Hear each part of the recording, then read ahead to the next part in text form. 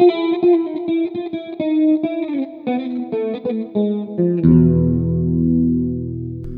to the podcast Byzantium and Friends.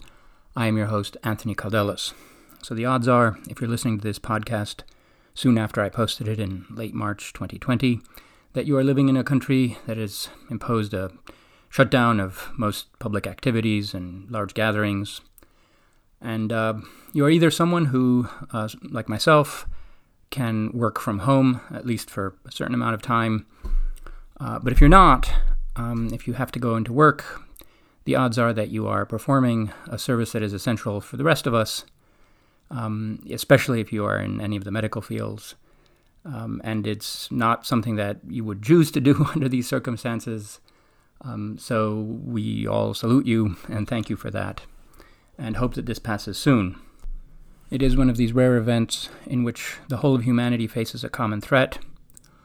And moreover, where that threat is not immediately apparent to most of us, but is something that is known through science, but also whose effects, the worst of its effects, are something that we project out into the future, be it weeks or months.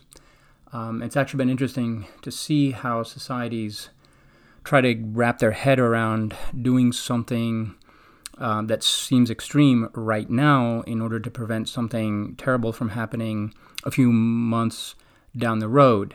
I say this is interesting because collectively we face even bigger threats that operate on much larger timescales. So let's see if we manage to pull it together enough to be able to recognize those as well. It is so terribly important to be able to see the big picture and not to limit our field of vision to what is immediately apparent in front of us, but to what we can reasonably deduce through science and all of the data available to us.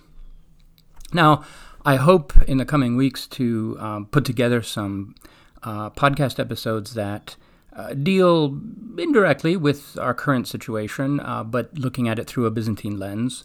And I've contacted some of my friends to put those together, and I'm working on those right now. Until that happens, this is a great time to be listening to podcasts since many of us have more time at home. And so I have some interesting episodes coming up. Today's is again another big picture look at comparative empire, so comparing Carolingian and Byzantine practices of empire. And my contact on the Carolingian side is Professor Jennifer Davis, who is Professor of History at the Catholic University of America in Washington, D.C. And she's written an excellent book on Charlemagne's practices, or practice of empire. Sorry, it's important actually that the meaning of that term comes up during our discussion.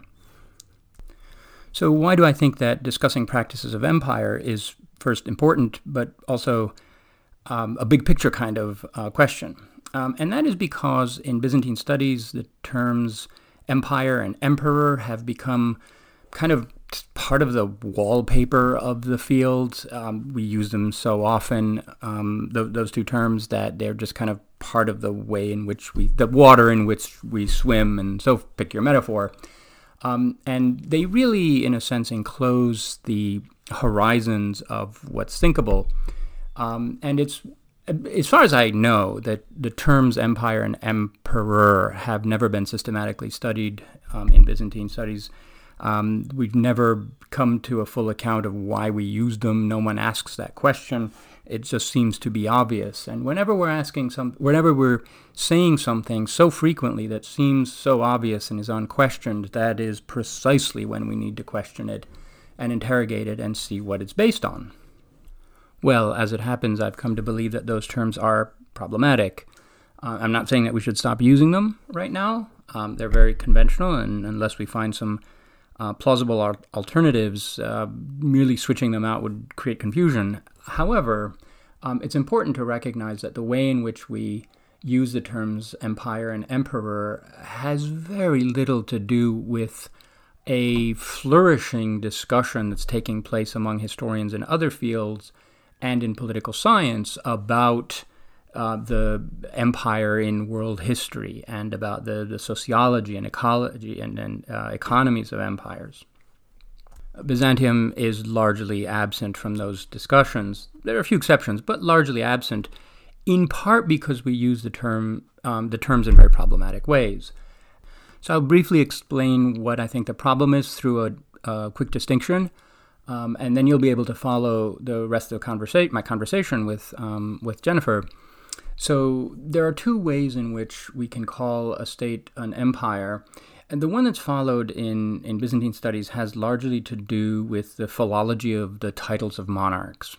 And as the Byzantine emperor was the linear descendant institutionally from the ancient Roman emperors, and because there was a controversy in the Middle Ages about who could use what title and what those titles meant, and because sometimes states are called empires because their monarchs, or at the point where their monarchs claim the title emperor or imperator or in any version, the use of the term tends to follow the title.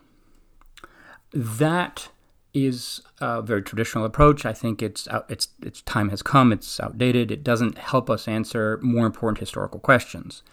In the body of scholarship that has emerged about empire and the comparative study of empire these days, empire means something different. It's used in a very different sense. An empire is roughly a state that has largely, usually through military conquest, absorbed, incorporated, annexed, just conquered a wide variety or a diversity of different ethnic groups or ethno-religious groups or polities or pre-existing states or tribes or whatever, you call it whatever you will, and then rules them in a way that reflects the perception of those underlying differences.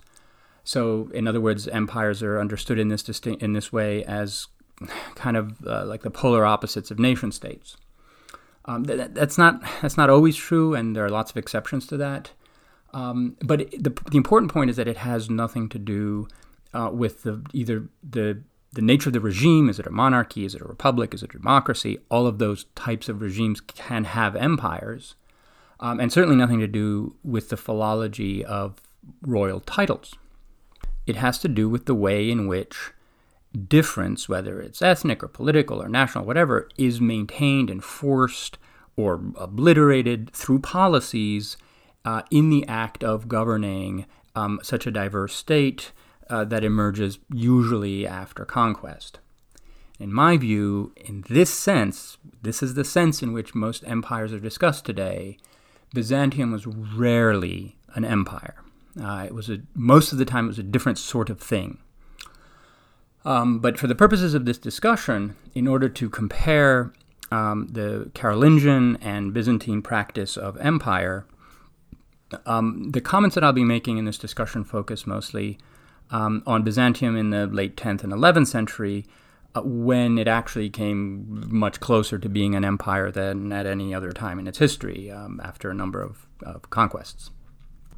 And I think that in order for us to refine and to hone our understanding of the degree to which Byzantium was an empire, or the moments in which it was imperial, or the kinds of relationships that it developed that were imperial, as opposed to other kinds of relationships that it had and power structures that it maintained that were non-imperial, I think it's very important to engage in conversations with experts who write about other empires at the same time or whatever, and to reach across the aisle, as it were, from Eastern to Western Europe, and to try to rub these things together and see what they look like. And Jennifer Davis is an excellent person to do that. I strongly recommend her book on how the instruments by which Charlemagne practiced empire for decades before it kind of settled down into a more steady state, at which point he ruled it.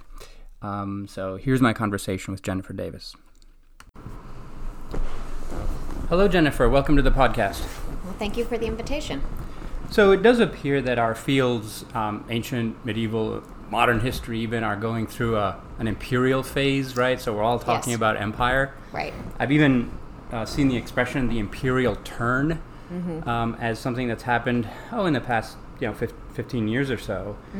So why don't we start with some working definitions of empire. What do we mean when we say that? So, Right. as a system of classifying states, what characteristics does the term empire pick out? Let's start with you. So, for me, despite this interest in empire that you just mentioned, it's not the most common framework that Carolingian historians use, so for the specialists in my field. And there are really good reasons for that, actually. The Carolingian polity is not an empire for much of the time, and for the majority of its history, it's a grouping of kingdoms. There is some recognition of imperial structure even after the Treaty of Verdun in 843, which really split Charlemagne's empire, which is its greatest extent, into pieces. But on the whole, it's much more often a series of kingdoms, and that royal title is really deeply important for the Carolingians as opposed to an imperial title. So, in some respects, while the Carolingianists have been part of this sort of imperial movement, imperial turn, if we want to call it that, and I'm thinking about something like my colleague Eric Goldberg's book, Struggle for Empire, about Louis the German. It's not our most common framework. So for me, that using that title and using that concept, what I was trying to do was to sort of underline a point about Charlemagne in particular, and about, I think, sort of two things about his polity that I thought were important and that recent literature maybe hadn't paid as much attention to as it might. And that really was the scale, that because those conquests under Charlemagne were so fast, you have almost a doubling of territory under Carolingian control in about 20 years. And as a political historian, that really struck me as a problem that needed to be thought about, what that meant. And then the other sort of, and as the consequence of that, of course, is this incorporation of all these sort of different peoples into a Carolingian entity, and what that meant, and what kind of challenge that posed politically. Because I came to feel that was sort of not obviously not the only important factor, but a really key shaping factor to understand how Charlemagne ruled, which was the question I was interested in getting at. Right. So I'm sort of talking around your question, but I think that to some extent, so when I came to trying to define empire, it was those 2 points that I was really leading with: the scale and the combination of peoples. Right. So I just want to explicitly disaggregate two potential definitions of empire. Yep. And you alluded to both of them in what you just said. So the one is a definition that tends to follow the titles that monarchs use. Yep. And that's a very traditional one in medieval and in Byzantine studies. Sure. And especially in the case of Charlemagne, because of the sort of, looming innovation, right, Yep. of being claimed as emperor and Augustus and so forth. Yep. So that's the one. It's like, well, what does the monarch claim in the title? And we try to understand that through like philology or theology or whatever. Yep. And the other model is one, let's just call it more like political science oriented, which just has to do with the relationship between the state authorities, or whatever kind of central authority there is, and territories, provinces, the diversity. You have ethnic groups being ruled. That is a state that comes about through, it's an internally diverse state that comes about through conquest. And in the political science literature, that is independent of the title. You could have democracies and republics, right, with empires like ancient Rome. Right, sure. And so I understood your book to be more about the second than the first. Yeah. Definitely. All right. Right. Yeah, that's what I liked about it, because I'm tired of titles. Right, and I think that's part of the reason why there's been less interest in Carolingian studies recently about empire, because I think that there's sort of been a perception that we got as far as we could go with that work on the title itself. As well as it's been argued by me, but not just by me, that the Charlemagne's imperial coronation in 800, while it may be a date that a lot of people know, from a Carolingian perspective, was not that big a deal. Yes. So, yes, absolutely. For me, talking about empire was talking about it as a form of rulership and a reflection of the territory and the sort of political geography of the Carolingian world, not about the imperial title itself. Yeah, and you show in the book in many different ways the continuities that sort of bypassed 800 without a blink. Like, okay, they just carry on doing whatever. Yep. And I should say that in Byzantine studies, we haven't yet even reached that point, that transition. Well, I mean, I tried recently in a book a couple of years ago. That is, the fixation with empire has been overwhelmingly on titles. And, precisely because Byzantium is the sort of direct continuation of the ancient Roman Empire, the word just carries on. Sure, right. Even though there's no corresponding word in Byzantine Greek. The title of the quote person we call emperor is Vasilevs, which means king, really. Right. And there's no term for empire. But anyway, that is empire in the political science term that we just said, right? Right. So if we study empires as states that become internally complex precisely through processes of conquest that create ethnic, religious diversity, and then the imperialists, as it were, they have to manage that diversity somehow, either by highlighting it and maintaining it, or trying to eradicate it. What in the Frankish case are the ideological justifications for that kind of conquest? Because that tends to drive the processes that come afterwards. So how did Charlemagne justify his doubling of the extent of his empire? So my answer to that is it really depends on where we're talking about. I don't think that the reasons for conquest are consistent.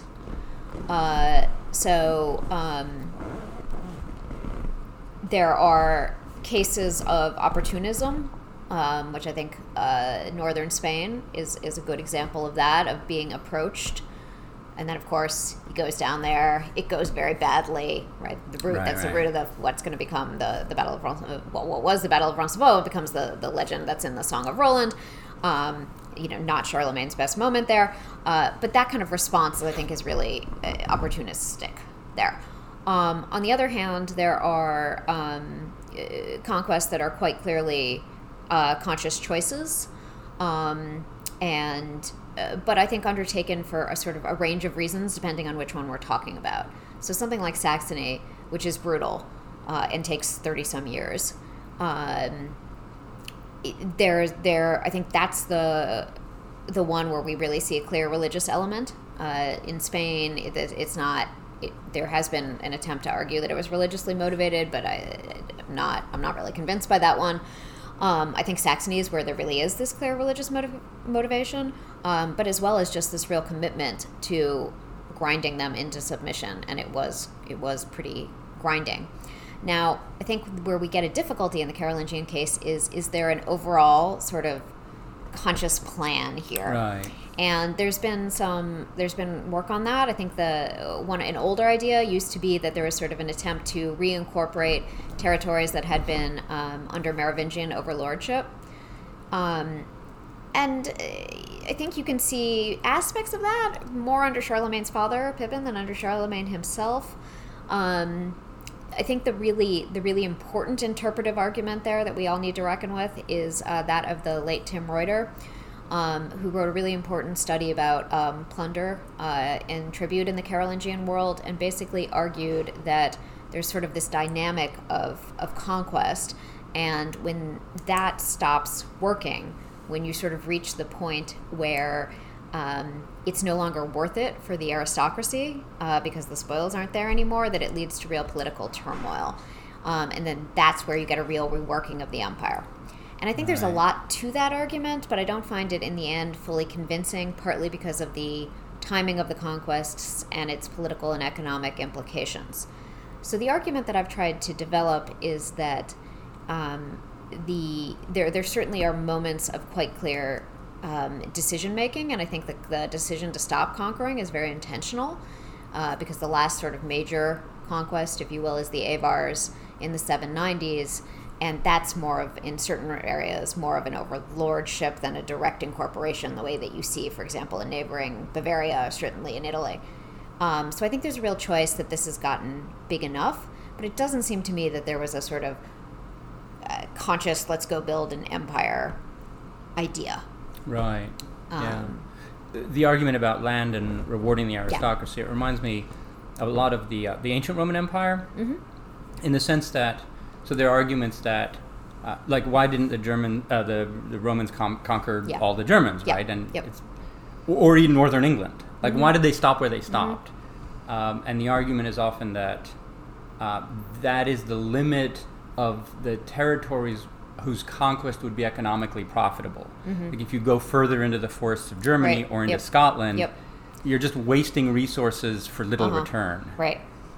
And now, in the Byzantine cases, so Byzantium didn't. Its real imperialistic moment is in the late 10th and 11th centuries. That's when it doubled its territory. Right. It had its own brutal war against the Bulgarians. That was for 35 years. One emperor again, Basil II. But there were also lots of acquisitions in the Caucasus, especially Armenia, Georgians, and northern Syria, and so on. And these territories are all so different from each other. It's very difficult to ascribe them to one particular motivating for, other than they just happen to have the strongest armies at that moment. Right. And it's really tough. But it's interesting what you said about the Merovingians, like looking back to Merovingian times. Right. Because for the Byzantine Empire, which is the Roman Empire, there's always a memory of, well, everything as far as we can see was once Roman. And so there's always this idea that it's a reclamation of territories that have been usurped. Right. They could use it. I've sort of pushed back against that a little bit in the Frankish side, because not just because Charlemagne conquered a bunch of territory that had never been Merovingian, but because the way that he handled some of the territory was so distinct, particularly in the interactions with Italy, where there were precedents for Carolingian involvement, and he just, it completely ignores them. He did his own thing there. Yeah, totally. Though what I do think I think there are strategies of the conquest, but I think I guess they vary, right? So something like Bavaria, it's ruled by his cousin, and somebody who's sophisticated and somebody who's a threat. And I think there's a personal element there, and I think there's a sort of weeding of the family line going on absolutely there.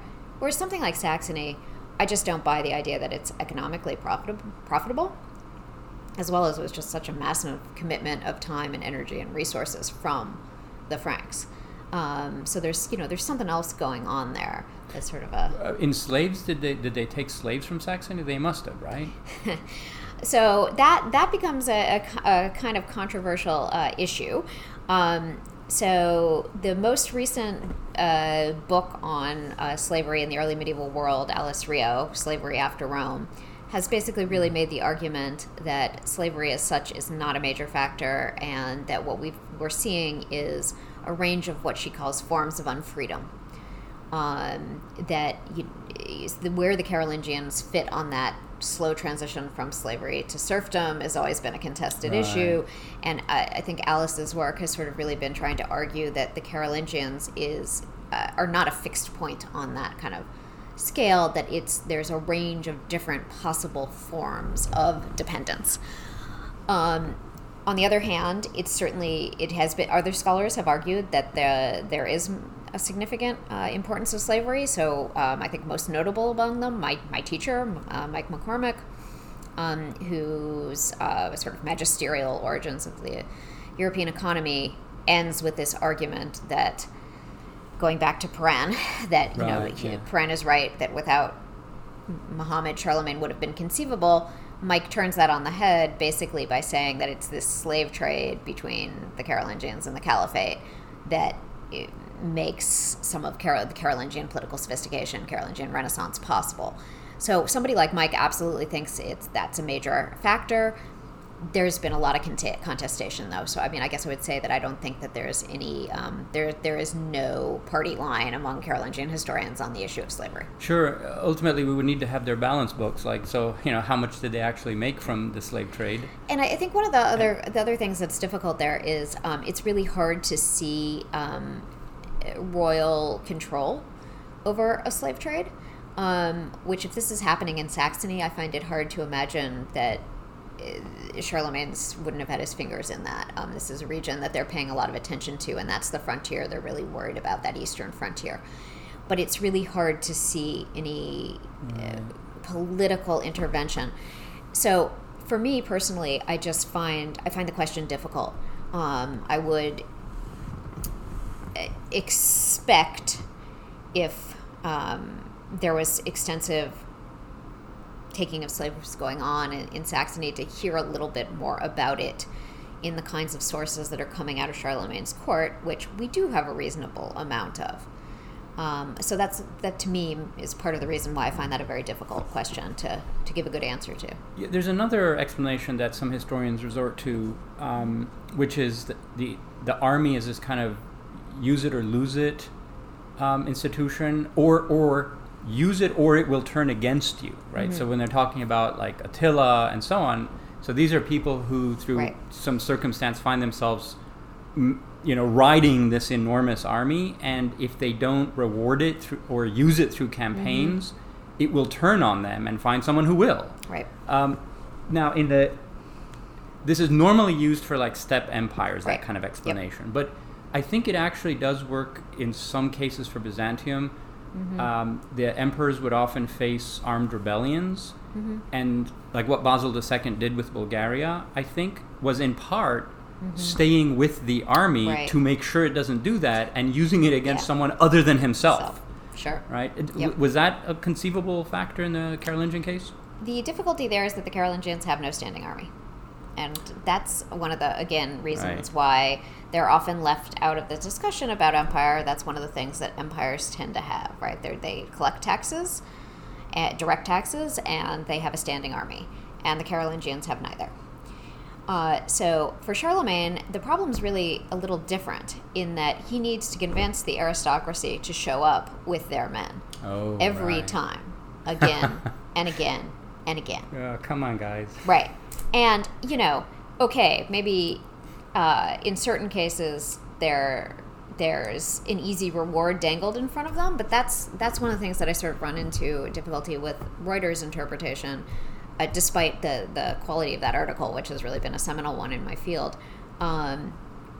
is that for a lot of these campaigns, it's hard to see what that immediate reward is.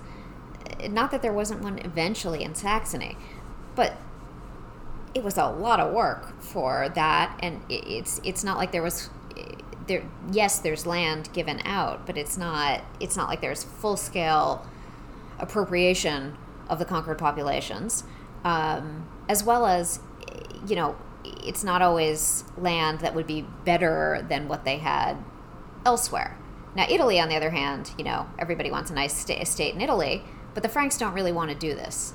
It's subtle, but I think there is evidence that the Franks do not want to invade Italy, and it's really an act of will for Charlemagne to get them to do it. I think something like that does buy him a certain amount of credibility then in trying to convince the aristocracy that he, maybe there's a point here in some of the sort of crazy things he wants them to do. But, I mean, again, that's sort of appeasing the army. I think his problem is sort of the opposite one, in that he's got to get a very powerful, independent, landed aristocracy who most of the time are just going to do what they want to do. He's got to convince them that doing what he wants them to do is worthwhile.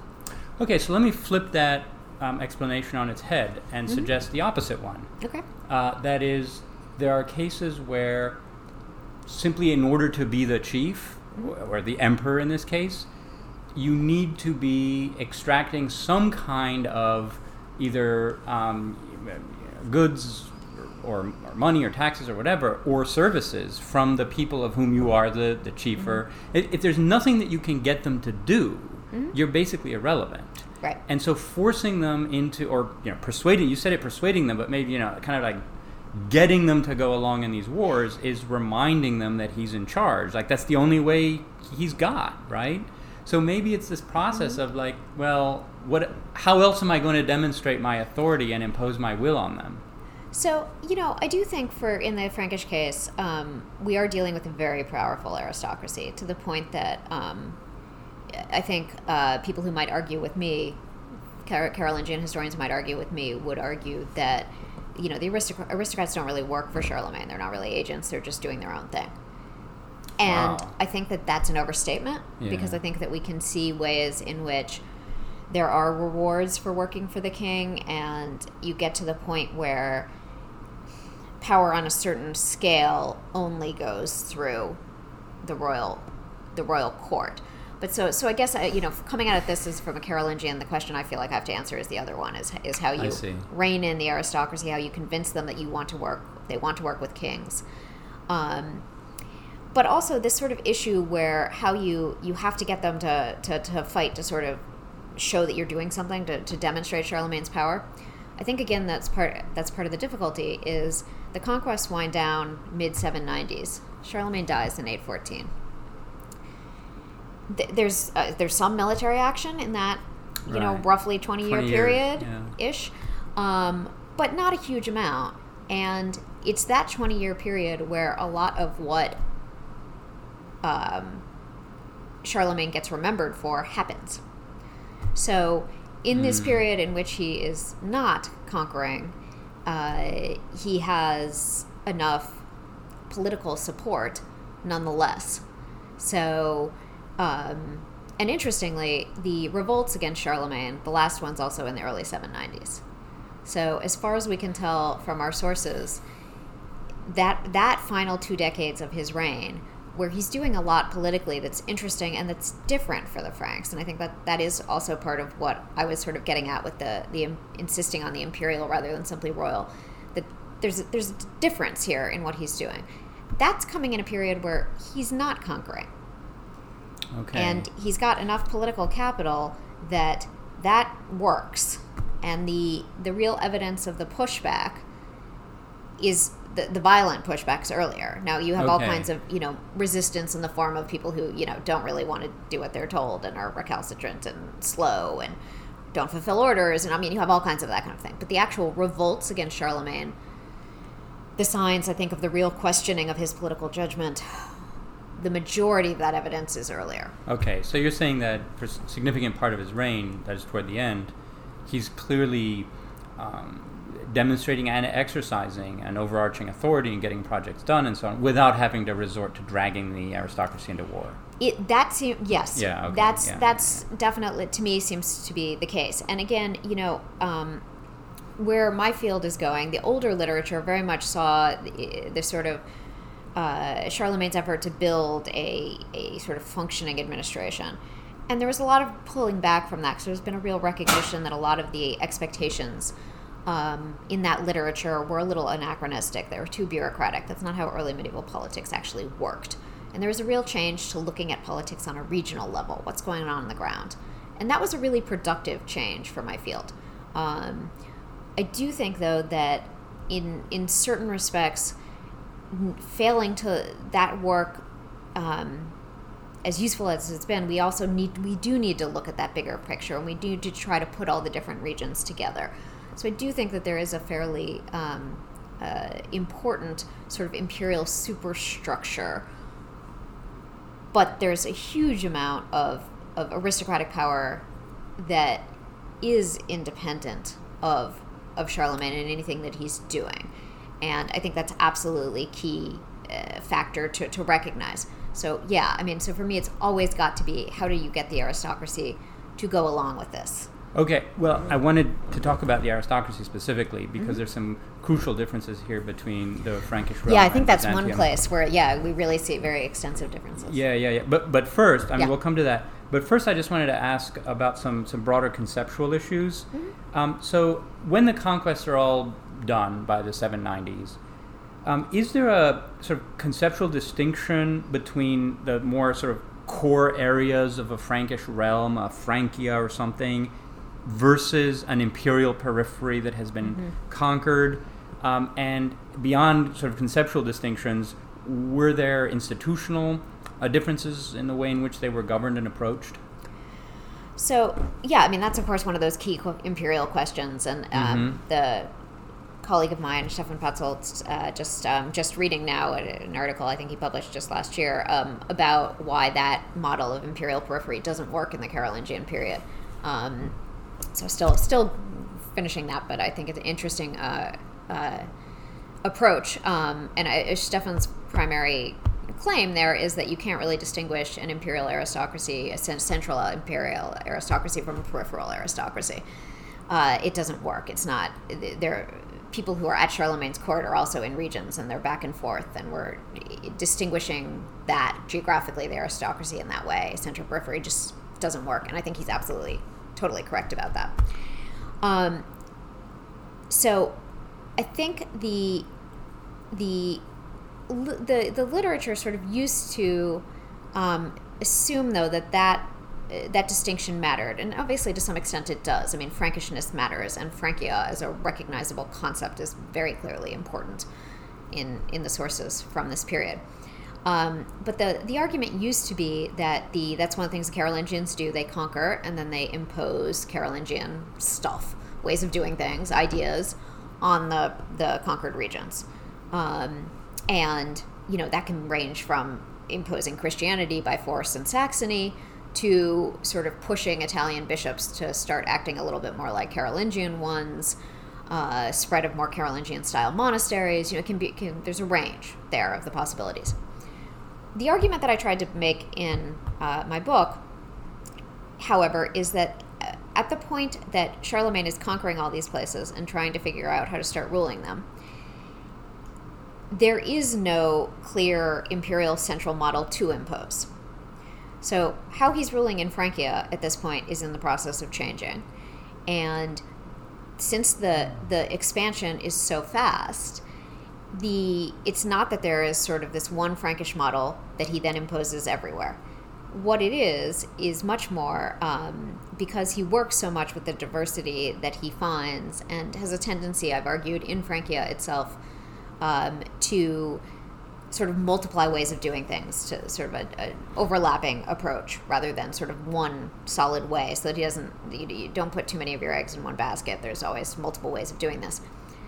Because of that, there's so little standardization. There is no central imperial system to impose, and that rather what he's doing is he uses the conquered regions as places where he can sort of try things, and sometimes then the influence goes the other way from those peripheries into the center, in a way that the distinction, it doesn't entirely break down, but very largely is not always the most important question to ask. And that's really what I meant by practice of empire. That it's an empire that comes from the practice of attempting to rule. There is not a pre-existing imperial structure or set of expectations that he's imposing in conquered regions. And to that extent, I think a lot of the typical understanding of empire, is not what I meant in this. Because I think in the Carolingian case, the strategies of ruling come from ruling the whole. It's not imposed from center out. It's the effort to figure out what to do with this massive territory that he accumulated very quickly. And then, frankly, in a certain ways, they don't know what to do with. And so it's very ad hoc. It's very much, well, what do we do now? So that's the argument that I tried to make there. Right. So you're saying there isn't some sort of uniform core with sort of established best practices that they can just export elsewhere. Right. So they're kind of making it up both at home and abroad. Right. And those new territories, I think, give a lot of the stimulus to the political experimentation. Because they require it, but they also give some freedom to do that. Okay. So it's not that they are sort of the passive recipient of a coercive Carolingian imposition, but that they're part of this whole process of figuring out how to rule. And I don't mean to say the Carolingian power is not coercive. It absolutely is. but that it's not, the kind of the way we might think of like the British Empire The and directive, trying to yes. impose their way of doing things. I don't think that's what's happening Right. in this period. Well, this is very different from Byzantium in this case because Yes, it yes, has I a think very it well-defined totally does not. core Yeah. that is enmeshed in a very dense institutional grid, whether fiscal, taxation, ecclesiastical, military, and so on. And when they absorb new territories or conquer existing principalities, I think that there is a distinction between the new and the old, but the new is distinct, institutionally distinct, insofar as not all of the institutions of the core are transferred to them, Right. but only some. Yep. So it's like the military is first, and then taxation, and then maybe some civilian institutions. Right. In part, Yep. the church, depending on where you are. So when they absorb most of the Armenian principalities, they don't just replace the Armenian church, which was anti-Chalcedonian, with their own. They just kind of try to put their own in there too on the side. Yep. Whereas with Bulgaria, there was no problem because that was already Orthodox by Byzantine lights. But it's a very uniform set of institutions that they have, and they're very old institutions, and so they're very easy to identify. Yeah, and I think that is a real, a very distinct difference, and that I don't think the Carolingians have a clear set of imperial institutions as such. And I mean, you definitely end up with a patchwork, in that the different conquered regions have very strong regional identities which persist, which the Carolingians don't try to get rid of. So you mentioned that Frankishness matters to them, and I do that think it does. there are these ethnic. Yeah. So how does ethnic difference inflect these practices of empire? So was there a difference in the way in which the Charlemagne's agents ruled people because of their ethnicity, or did this create a more sort of tessellated map of empire? How did it work? So I think so Frankishness and its importance as an identity and as a political identity, I think, is a long-standing thing. My colleague Helmut Reimetz has written a really terrific book about that, and about how these ideas about ethnicity and its political connotations were encoded in historical writing in particular. So Frankishness matters a lot, but there is also the people who work most closely with Charlemagne are not always Franks, and I think that matters. So Alcuin is maybe a famous example, his Anglo-Saxon advisor, who did a lot of work on sort of religious and educational issues. But people like Arn of Salzburg, who's the Archbishop of Salzburg, but who is, for much of Charlemagne's reign, by far the most important person in Bavaria. And certainly Charlemagne could not have ruled Bavaria the way he did without Arn's mediation. And Arn was one of those things that surprised me in writing the book. When I started sort of pulling some of those threads, he's all over. He's everywhere. His fingers in everything, from the imperial coronation to how Missi, who are these sort of royal overseers, work, to imperial structure, to the church reform. He's all over the place. How's he identified ethnically? He's a Bavarian. Bavarian. So he's not Frank. That's a clear distinction for them. Sure. Yeah. So Charlemagne Charlemagne has a number of very prominent advisors who are not Franks. And I think I've at least argued, and other people have picked up on this in different respects, particularly from the cultural aspects. He's very open to that, and definitely depends on people who are not Franks. And so it becomes interesting in that the distinction does matter in a range of ways, and the sources are aware of somebody's ethnicity. And in certain respects, sometimes in the process of conquest, the differences become more pronounced, which is something that Walter Pohl has done some really interesting work on. Once conquered, there's been a lot of attention to ideas of sort of Christianity as a way of unifying, and that's more important than the ethnic differentiation in the empire. To me, I think that is more obvious in the sources from the reign of Louis the Pious, which I think has a very different understanding of empire. I think so. I think empire as an ideological concept becomes quite important in the course of the reign of Louis the Pious. I just wouldn't read that back to Charlemagne's reign, and that's one of the arguments I think I've made where I've differed a little bit in the historiography. It's usually argued that those changes go back to the reign of Charlemagne, and then Louis continues them. I think Louis really has a very different understanding of empire from the beginning, period. And I think in that context, that sort of smoothing out of ethnic difference becomes really important. In the reign of Charlemagne, I think they sort of live with the tension. They're very aware that the empire is Christian, on the whole, with a little bit of asterisk. And it certainly everyone has to be loyal to Charlemagne. I mean, that emphasis on fidelity is blatantly clear. But to my mind, I don't think they really do attempt to get rid of that difference.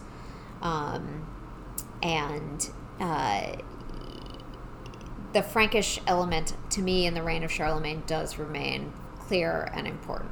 Okay, but you don't have cases where, for example, there are sort of mass slaughters that are inflected by ethnicity, right? You do in the case of conquest, like the Saxons in the case of conquest.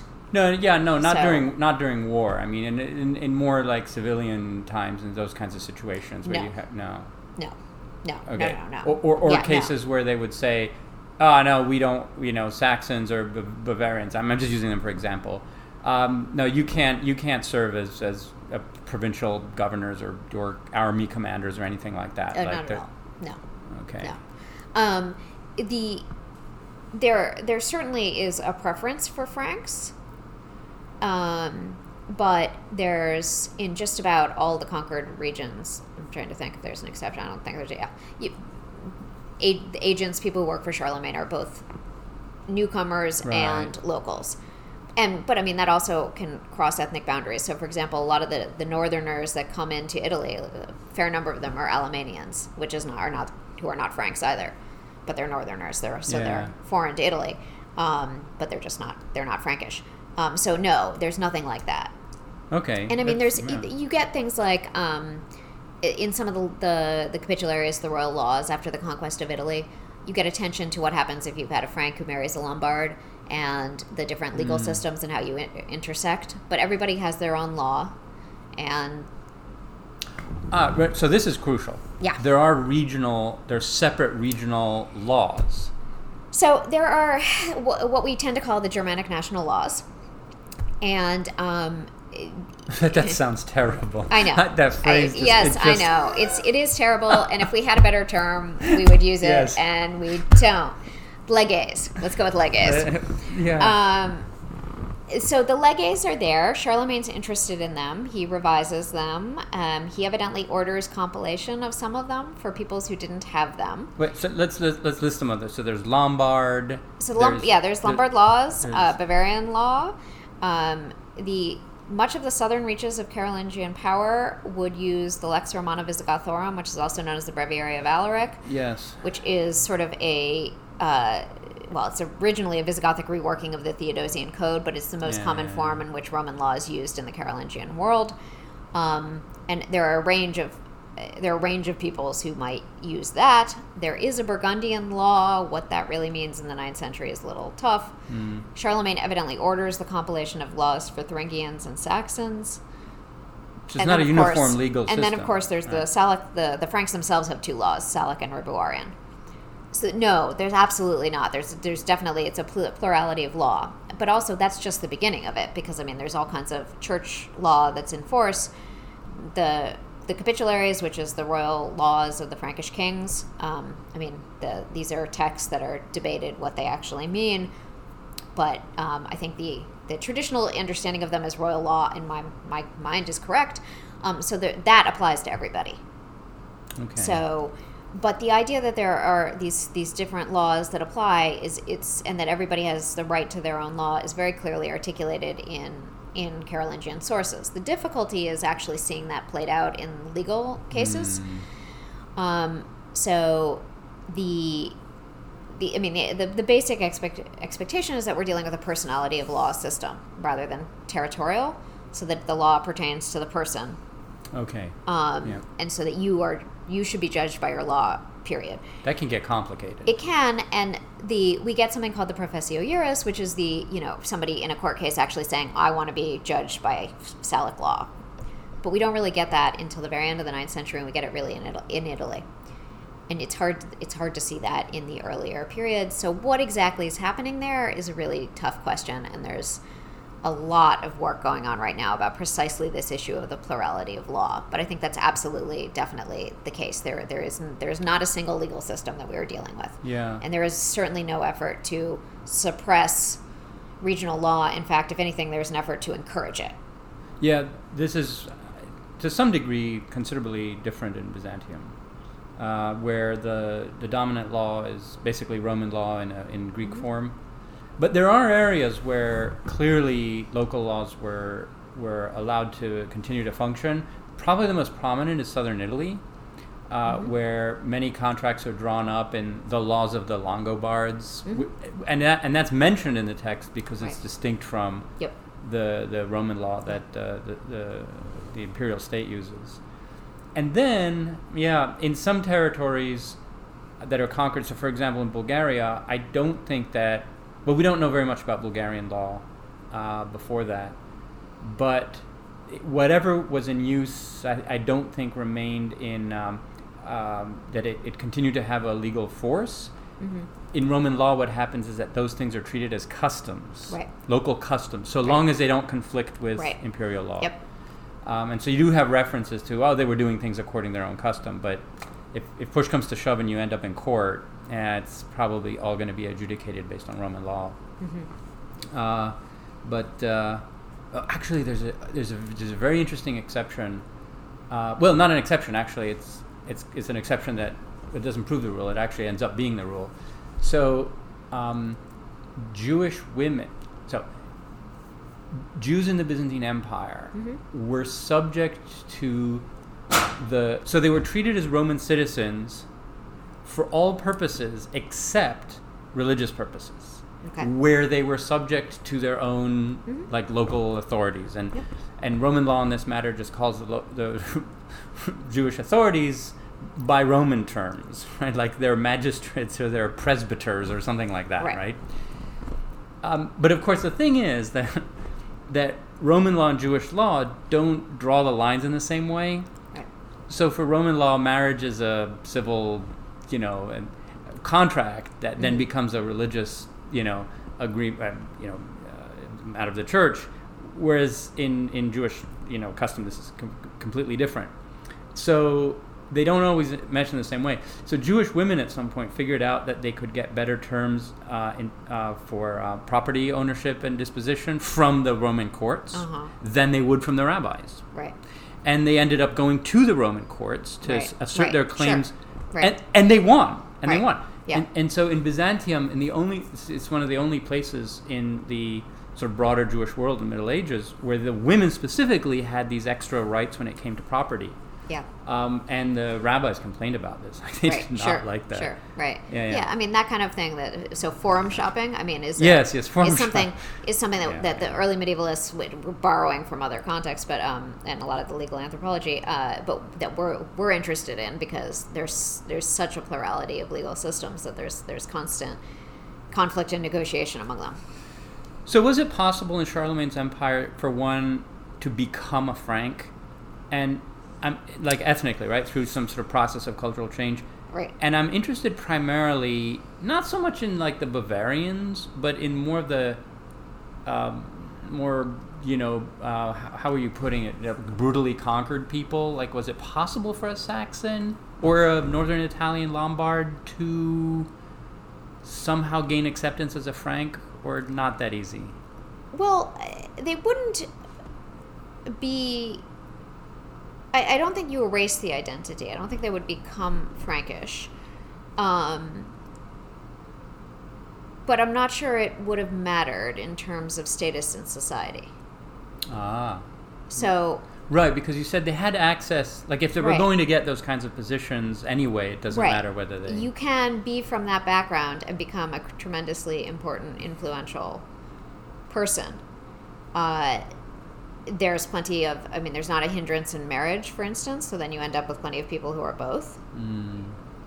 There are people in there are plenty of people in the Carolingian world who we know are important that we can't always figure out what ethnicity they are. So, Right. For people who are less well documented, usually we're guessing from a name. But you're just guessing from a name. And that's not always particularly secure. So, thinking about, again, people who work for Charlemagne, if you know where they're from, you know what the ethnicity is, but I'm not sure it matters. I So see. you can become, I would say, maybe, I'm not sure you can become Frankish, but you can become a political equivalent of a Frank. So, again, somebody like the level of influence of an Arn of Salzburg, of an Alcuin, is huge, and it doesn't matter that they're not Frankish. So absorbing either conquered populations or co-opted elites, local elites, into a Frankish identity was not a prime mechanism, a practice of empire here. No, I don't think so. Because that is very different in I don't think Byzantium. so. Yeah, it's again, yes. I mean, it's you get, for example, I mean, Einhard, Charlemagne's biographer, saying that like within a generation, the Franks and the Saxons became one people, but the fact that there's both Franks and Saxons is, I mean, clear well into the Ottonian period who succeed the Carolingians. I mean, it's not the same. So no, I mean that ethnic difference matters. How it matters and why it matters can be hard to put your finger on, because it's not clearly a social hindrance, it's not a political problem, but it's also not erased. Yeah. In Constantinople, there's an expectation. So lots of ethnic types. They literally call them ethnic types, or local minorities or foreign people. They can rise through the ranks of the army or join the inner cabinet of the emperor and so on. They're a minority. They're not that many, but it can happen.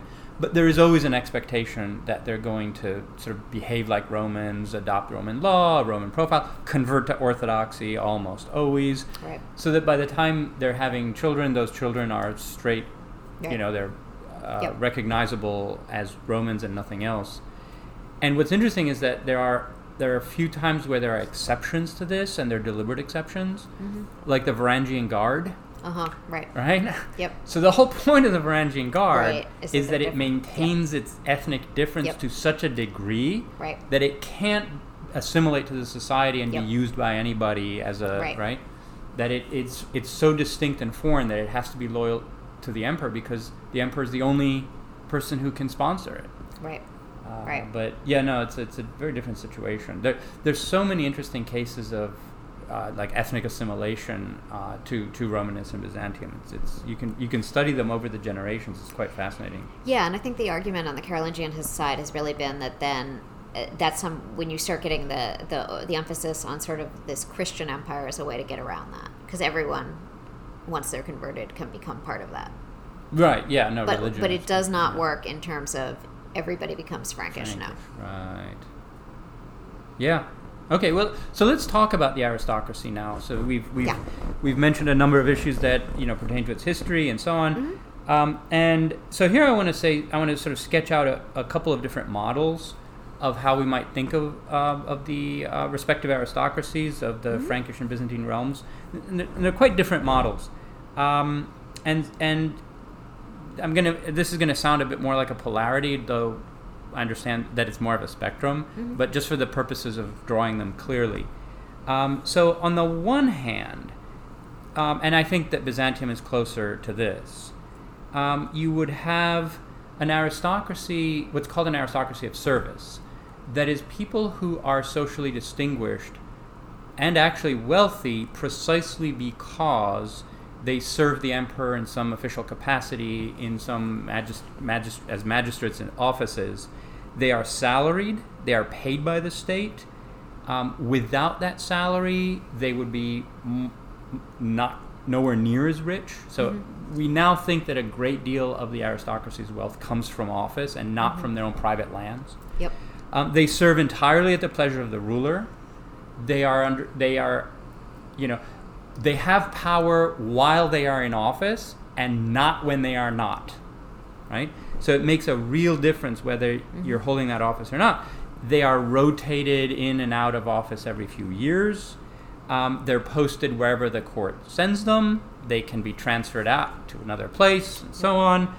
And the emperor does not normally have to engage in a kind of internal diplomacy in order to get things done. Yep. You just kind of order them, right.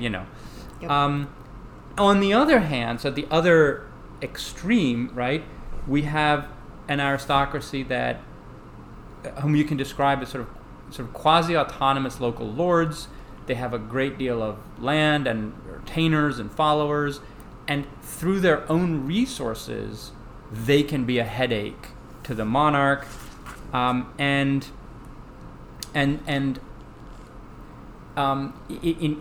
you have a weak king or emperor, that aristocracy can really become almost sort of quasi-autonomous and independent, and there you have a case where the state, the empire, might actually just fragment or disperse into its component parts.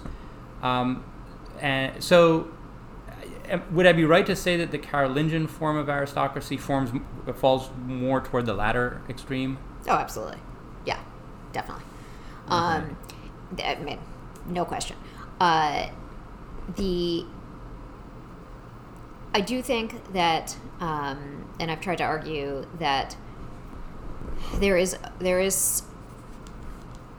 a degree to which people who have official titles in the Carolingian world actually do have, there is a sense of office, that there is a sense of responsibility and designation from the king that matters. Not everyone would agree with me on that. There are some Carolingianists who would think that's going too far. That's going too far. It's entirely local autonomous aristocrats. Okay. Particularly some of the key work there was done by a guy named Jürgen Honig, who really argued that official titles are just nomenclature on what aristocrats doing what they've always done, and that kings are, to the extent that they can, the strongest of the kings, like Charlemagne. To the extent that he can do anything is just sort of piggyback on these local disputes among aristocrats. I think that goes too far, but certainly we can't go to the sort of Byzantine model of salaried agents who owe most of their wealth to their service. But what I think we can do in a Carolingian model is this sort of aristocracy of service. Stuart Airlie has written a really, really terrific article and a series of terrific articles about the aristocracy and the service of the state, and really arguing that what the Carolingians managed to do is, in a sense, convince the aristocracy that this service to the Carolingians is part of what it means to be an aristocracy, and that ethos of service and work for the Carolingians becomes part of aristocratic identity. And to me, I think that's the way in. So these offices and these titles, I think, do mean something. Though I think what they mean, I think part of what Charlemagne's doing is trying to sort of push, particularly with what counts, who are the primary local agents, are supposed to do, which is an old title, and there's certainly a degree of sort of hereditary claim to that title. Not absolute, but some degree of that. Of count, you said. Comes. Yeah, comes. Right. Yeah. Of a sort of expectation of inheritance of that among families, and Charlemagne can intervene, but most of the time, at least what I've argued, is that he tries to create situations where he doesn't have to intervene in that. So I do think that the official titles matter, but I think that again becomes then part of that core political challenge that Charlemagne's dealing with, is getting the aristocracy to work with him, because they are far more closer to your second model. And I think they do often. And then I think, if you really get into the nitty-gritty, you need to start distinguishing kinds of agents. So like these missi, who are royal overseers, I think it's different than counts. I think in both cases, Charlemagne does manage to get some degree of what I would choose to call official service out of that. But I certainly haven't convinced all of my colleagues of that. That was my argument, but not everyone would agree with me. Yeah, so you see, Byzantium retains some of those same titles because they go back to the ancient Roman tradition. Yeah. Comes and especially like dukes or dukes, right? Right. But they're used so differently, right? Because these are just offices in the Byzantine state, like undersecretary of whatever, right? And people just rotate in and out of them. Yeah. And it's completely different when they're hereditary. Right? You have a system like that. Anyway, I think that there are also no they don't have private forts, they don't have private armies. At most, you have a small retainer. Right. I think that I was recently reading a lot of 7th century Italian history. Okay. And it was in that context that I began to see the transition of something like dukes from a position in the Roman state to a local hereditary kind of aristocracy. Yep. I think that's where I first saw that happen. But it doesn't happen in the East. Yeah, it's the Carolingian aristocracy unquestionably has their own wealth. They have significantly landed resources. They have their own military followings. Now, they don't have fortifications on the whole. There's very little internal fortification in the Carolingian context. Is that a Norman thing in the West? The old answer used to be it's a Vikings, right? That you start because building. Of the Vikings. Yeah. Okay. Yeah.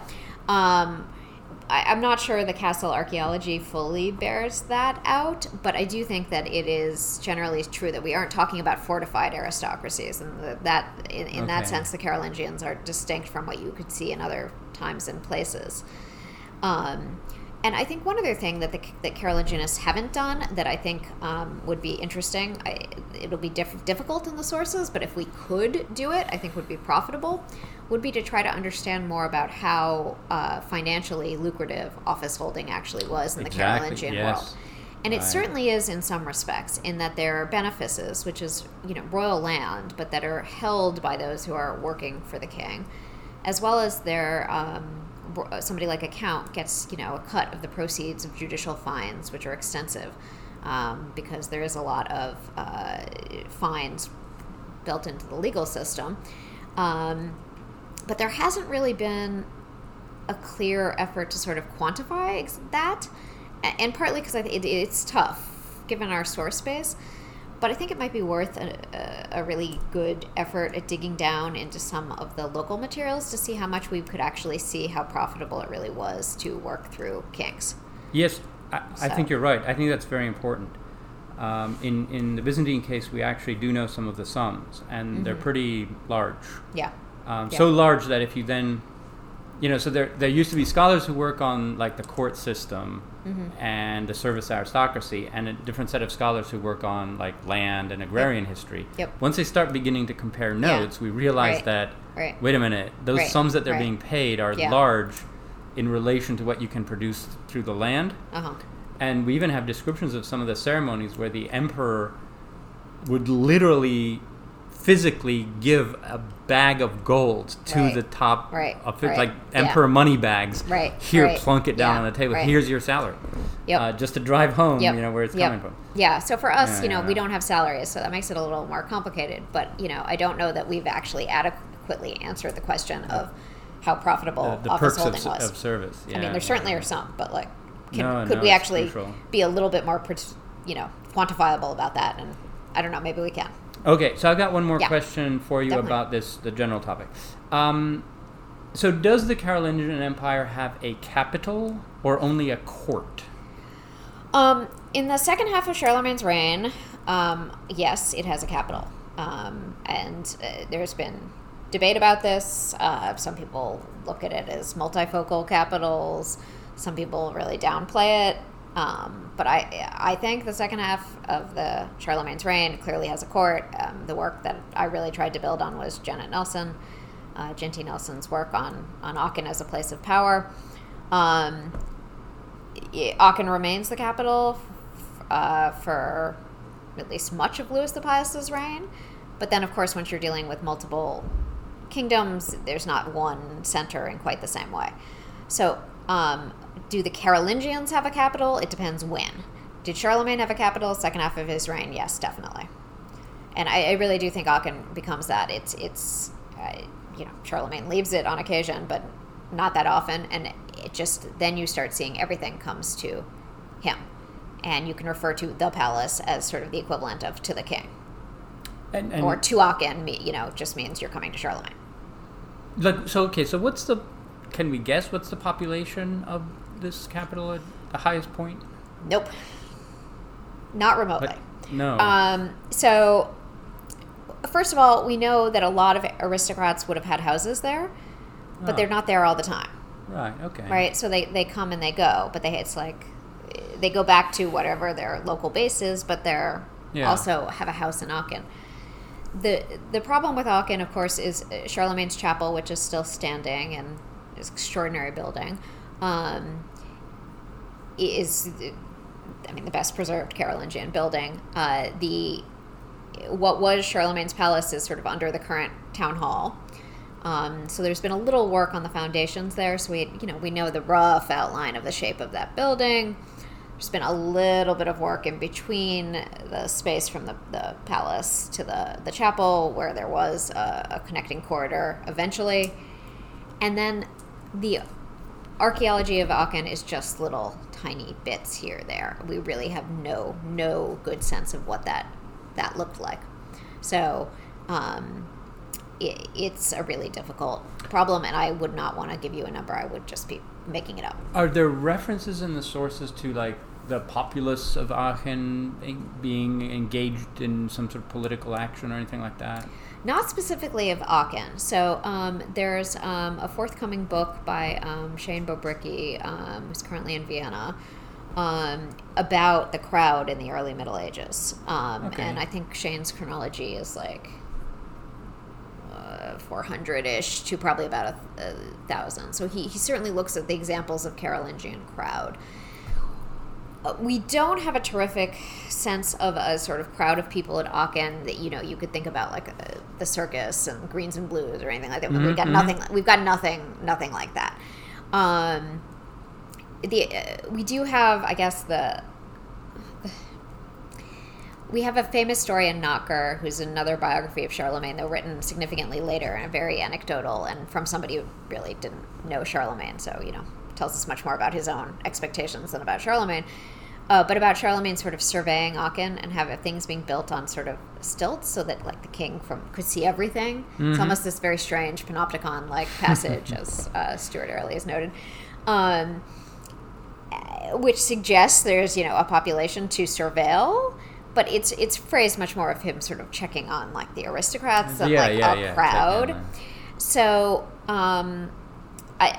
we don't really have any reason to think of Aachen as particularly large population-wise. I think it does become a political capital in the sense that business surrounding political life goes there. Charlemagne is there. It becomes a sort of central node.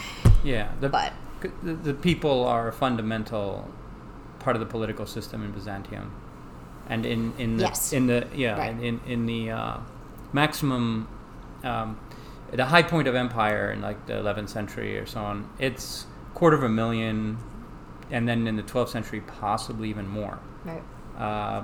But just sort of maintaining the populace is a big part of the emperor's job. Aachen was a Roman site, and there was clearly a palace there earlier before Charlemagne starts building. But it's a new construction. Charlemagne builds it, really, to be his palace.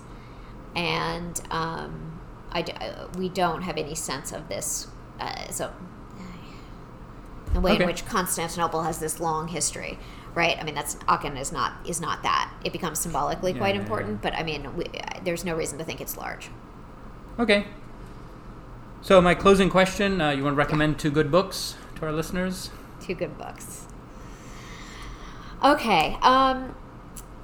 So I think one of the most exciting things that's been published recently for Carolingian political history is Jinji Nelson's new biography of Charlemagne. I've bought that. I haven't read it yet. Emperor. Yeah. It's great. It really is a biography. And I think what she's able to do in terms of treating this very famous man, but a man who wrote nothing himself, as a subject of biography is remarkable. So for anyone who's interested in how pre-modern politics works and interested in those human dynamics and how we do that, it's an extraordinary book that she's able to pull out of that.